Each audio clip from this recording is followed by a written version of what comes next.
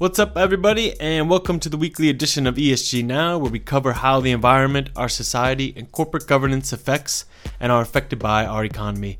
I'm your host, Mike Disabato, and this week we have one big topic for you: the oil and gas sector and the big shareholder and legal rules that are set to shift the known paradigm for how the energy sector operates. Thanks as always for joining us. Stay tuned.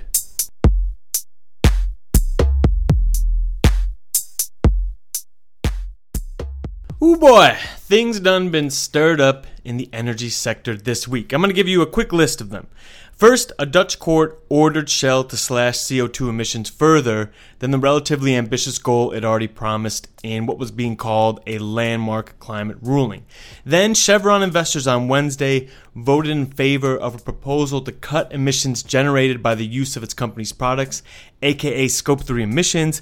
This also happened at ConocoPhillips, where its shareholders rebuffed the company's board and voted that it also needs to set and reduce its Scope 3 emissions. And in the biggest news this week, maybe of the year when it comes to climate and fossil fuels in the energy sector, activist investor Engine No. 1, which is an upstart hedge fund basically, led a successful activist campaign against ExxonMobil, getting enough shareholder support for at least two of its nominees to Exxon's board of directors, which now numbers 12. The two new board members are Gregory Goff and Kaisha Haitela. And this is pretty wild because usually Exxon doesn't really need to respond to investor pressure when it comes to their strategy on climate change. And Engine No. 1 owns about 0.02% of Exxon shares, which isn't a lot. But its proposal for new board members was backed by the $460 billion California Public Employees Retirement System, the $291 billion California State Teachers Retirement System, and the $247 billion New York State Common Retirement Fund. Their backing turned this into both the most expensive proxy battle on record and a possibly career-shaking blow to the re-elected board member and CEO of Exxon, Darren Woods, who personally campaigned against Engine No. 1's four board nominees. The question for us now is, what do all these loud moves mean? Two directors at Exxon out of 12, a majority does not make. Just because Chevron and ConocoPhillips are reporting on their Scope 3 emissions does not mean they're any closer to becoming carbon neutral. And there's definitely going to be an appeal from Shell on the Dutch court's ruling. By the way, we did not give the Shell story as much time as it deserves. It's a landmark case, and the ruling can have wide global implications because it not only applies to Shell, but it applies to its suppliers, and it covers not only the company's emissions, but it also covers the products burned by its customers. The thing is that we wanted to wait to revisit it in full after Shell's appeal process became more apparent. But we do touch on it, and it's part of these three stories that are nothing less than a deep structural rift occurring in the oil industry. And to assess it, I called up three of my colleagues that are much more knowledgeable about these type of energy moves than I am. And in order of appearance, I talked to Harlan Tufford, our governance guru, Chris Coates, one of our energy sector analysts, alongside Antonios Panagiotopoulos, another energy sector expert on our team. And first, Harlan started us off by putting the ambitions of Engine No. 1, the small hedge fund that took on Exxon, into perspective. So, I mean, it is an incredible David and Goliath story, but you have to put the outcome here in the context of what Engine No. 1 was actually trying to do. And Engine No. 1's goal, its goal is not to win a proxy contest. Its goal is to change Exxon's strategy, right? And the proxy contest is the means to that end. If you actually go to the very first thing that Exxon or that Engine published back in I think December of 2020, they were asking for Exxon to appoint their nominees, and they didn't want a proxy contest. And again, the goal was not to change the shape of the board. That's the means here. The goal is to change how Exxon does business, and part of this comes down to looking at, what do investors want boards to do for companies like this? Who should be on those boards? If you look at the kind of pre-AGM composition of Exxon's board, this is, by a lot of traditional methodologies, AAA board for a large American company, right? There are tons of people on this board who have led multinational organizations, who've been accomplished senior CEOs, who bring tremendous expertise and experience to their role, but they are not, at least in the views of Engine, they are not oil and gas transition experts, and that expertise and that vision is what Engine thinks Exxon needs, and who they think needs to be on the board making decisions. And it's the decisions that those people will make, in their view, that will change the future of this company and allow it to be an engine of growth. I see what you did there. But do you think these new directors will actually be successful in shaping Exxon's business strategy? Yeah, well, whether or not these new directors are going to be successful in shaping Exxon's policy will really come down to candid boardroom dynamics that we just can't access through disclosure. The other directors may be shaken into action by the scale of Engine's victory, or they may take a reactionary stance, or perhaps most likely there will be a gradual meeting of minds and a shift toward a new consensus. But whatever happens, we won't know until we see the changes, or the lack thereof, in the months to come. And yes, those changes might be hard fought. The two new directors join a board that, by Harlan's analysis, is at the lower end when it comes to oil industry expertise compared to its peers. For Exxon's current board, only about 20% of its members brought previous oil and gas expertise to Exxon when initially joining the board. That is also true for its peers Total, Chevron, Petrobras, and Shell, who are all under the industry average of around 40%. But different to its peers is that Exxon has been pursuing a strategy weighted heavily toward growing upstream exploration, such as opening new drilling sites.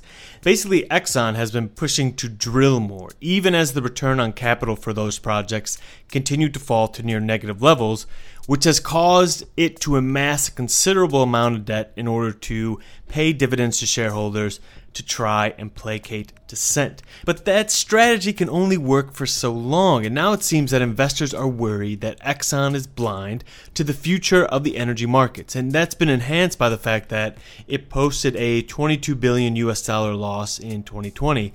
And according to my colleague Chris Coates, you have this situation now where a shareholder base seems to have lost confidence in the company leadership. Implicit in this vote is the intense focus on downstream expertise in refining and marketing.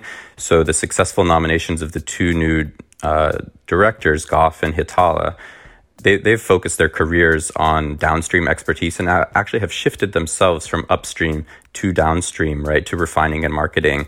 So Goff, as CEO at Endeavor and previously Tesoro, led a transformation of that company, and Hitala as executive vice president at Neste, which is the largest producer in the world of renewable diesel fuel, and is a refining and marketing company on its own. They're bringing two new voices to the board focused on refining and marketing and not on upstream expenditure. So I think that's one significant shift that's happened. So to really understand why this happened, you have to think of upstream oil production, aka the extraction of oil, as a sloping up bar chart, and you have the cost per barrel on your left axis, and you have all the big oil majors on that bar chart, and some, like Saudi Aramco, are all the way to the left because it can get its oil out of the ground at $4 a barrel. And then you have Rosneft, a Russian oil giant, and it can get its oil out of the ground for about $6 a barrel. But it costs Exxon at the moment around $9 a barrel. And that doesn't seem like a lot of a difference. But if for example, the International Energy Agency's prediction that oil is going to peak soon due to the general push by everyone to lower carbon emissions, if we're to trust that, then there's a finite amount of demand left for oil. And buying oil isn't like going to a brewery. You can't tell what type of oil you're really getting. So people will turn their back on companies like Exxon, it's argued, in favor of a cheaper substitute. Now that $9 per barrel cost for Exxon doesn't account for the new and likely cheaper assets it's developing in Guyana and Brazil, but we're not going to go into that because the point was made how it was made. And Engine Number One said to Exxon investors, "Do you want to continue to bet on a company that is avoiding the truth of the market, or do you want to own a company that is moving into the future? And Engine Number One was able to give examples to investors of companies in other regions that they think have pursued a more profitable and long-term strategy compared to Exxon. So European oil majors that have had more success with their climate strategies, Shell, BP, these are companies that not all agree that they've sort of set the best strategies possible, and we'll talk about that, but they have set industry-leading climate strategies at this point. And part of that is an increased focus on the downstream at the expense of the upstream. They're focusing more on petrochemical integration, renewable diesel, refining in general, and have set dates on the peak value or the peak date of their own oil and gas production. Okay, so here's where it all gets a bit weird with regards to the climate, because it's not like the downstream part of the oil and gas industry is green. Downstream production is where oil is made into stuff and shipped around the world. It's the part of the industry that makes, as Chris noted, petrochemicals like plastics. But it is the sector of the industry where there is the largest forecasted growth in oil demand. And to acknowledge this and to move away from the upstream part of the oil sector would be an acknowledgement of the change in how the world feels about the carbon emitted from fossil fuels. And if there's one thing that this proxy season seems to have shown is that the world really wants oil companies to better account for carbon emissions, because Exxon's board wasn't the only one to face investor backlash during this proxy season. There was also Chevron and ConocoPhillips, and that coincided with this legal challenge brought against Royal Dutch Shell. So I want to get a broader perspective on all this and how it all ties together. And so to do that, I called up Antonios Panagiotopoulos and I asked him to kind of broaden the lens for us. And he thought one of the biggest changes he has seen this year was the focus on a company's Scope 3 emissions. We have seen that investors are increasingly interested for these companies to measure and potentially reduce their Scope 3 emissions. So eventually their product emissions, the products that they are selling. Now, this has been a taboo space for a lot of the oil and gas companies for many years because it essentially sits outside their operational control.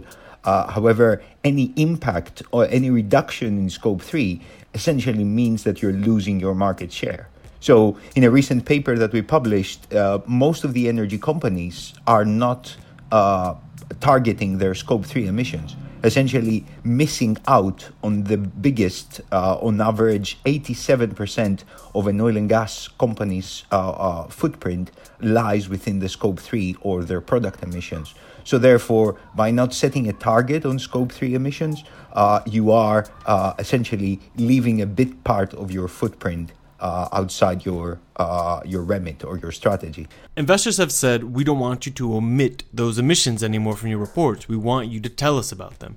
And that desire has now been put to Chevron and ConocoPhillips.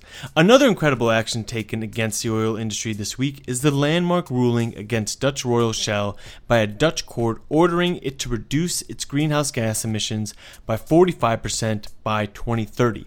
It was a lawsuit brought by a group of 7 environmental organizations and more than 17,000 Dutch citizens who were the co-plaintiffs. I asked Antonios what he thought about this move by the Netherlanders. The court ruling on Shell is an interesting one because Shell had already declared a net zero target. It's just that the Dutch court feels that the period of 2020 to 2030, they're actually advising or they're urging Shell to cut down 45% of their overall footprint. So that is a dramatic shift on the company, on the oil and gas company business segment. So Shell will, they have already been investing in wind and solar energy power generation. However, this shift will need to accelerate dramatically if they are to meet the Dutch court ruling. And look, it has to be said, these are all connected. The move against Exxon's board, the rebuke at Chevron and ConocoPhillips, the suit filed by Shell. groups are starting to amass credible challenges against the oil industry that once seemed invulnerable to challenge. Harlan ran the numbers on Exxon, and they've gotten around 45 shareholder proposals since 2015. That is the third most shareholder proposals put to a company globally. And before this successful vote to change their board, the entity that directs the long-term strategy of a company, only 2 of those proposals had gotten enough votes to pass.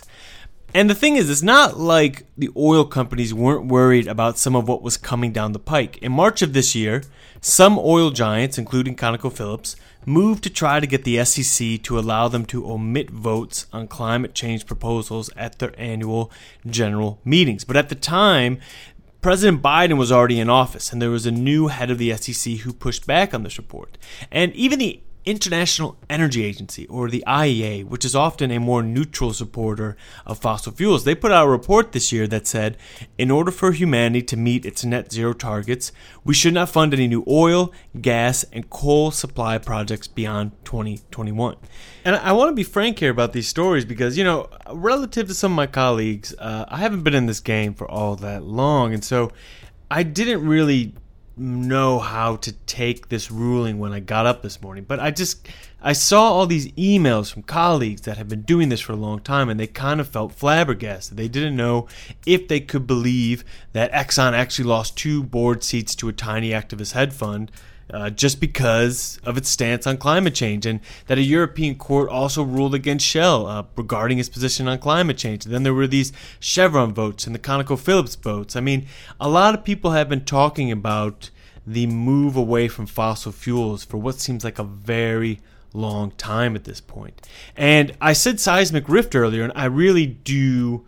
I mean, that might be a bit cliche, but I really do feel, especially having to talk to people that have been dealing with this for such a long time, that these moves are extremely significant and should not be underplayed throughout the news cycle, or the fact that there is a lot of murmurs around companies promising things that sometimes don't get done, sometimes do get done. I think from hearing people's reactions around the industry, this is a big change.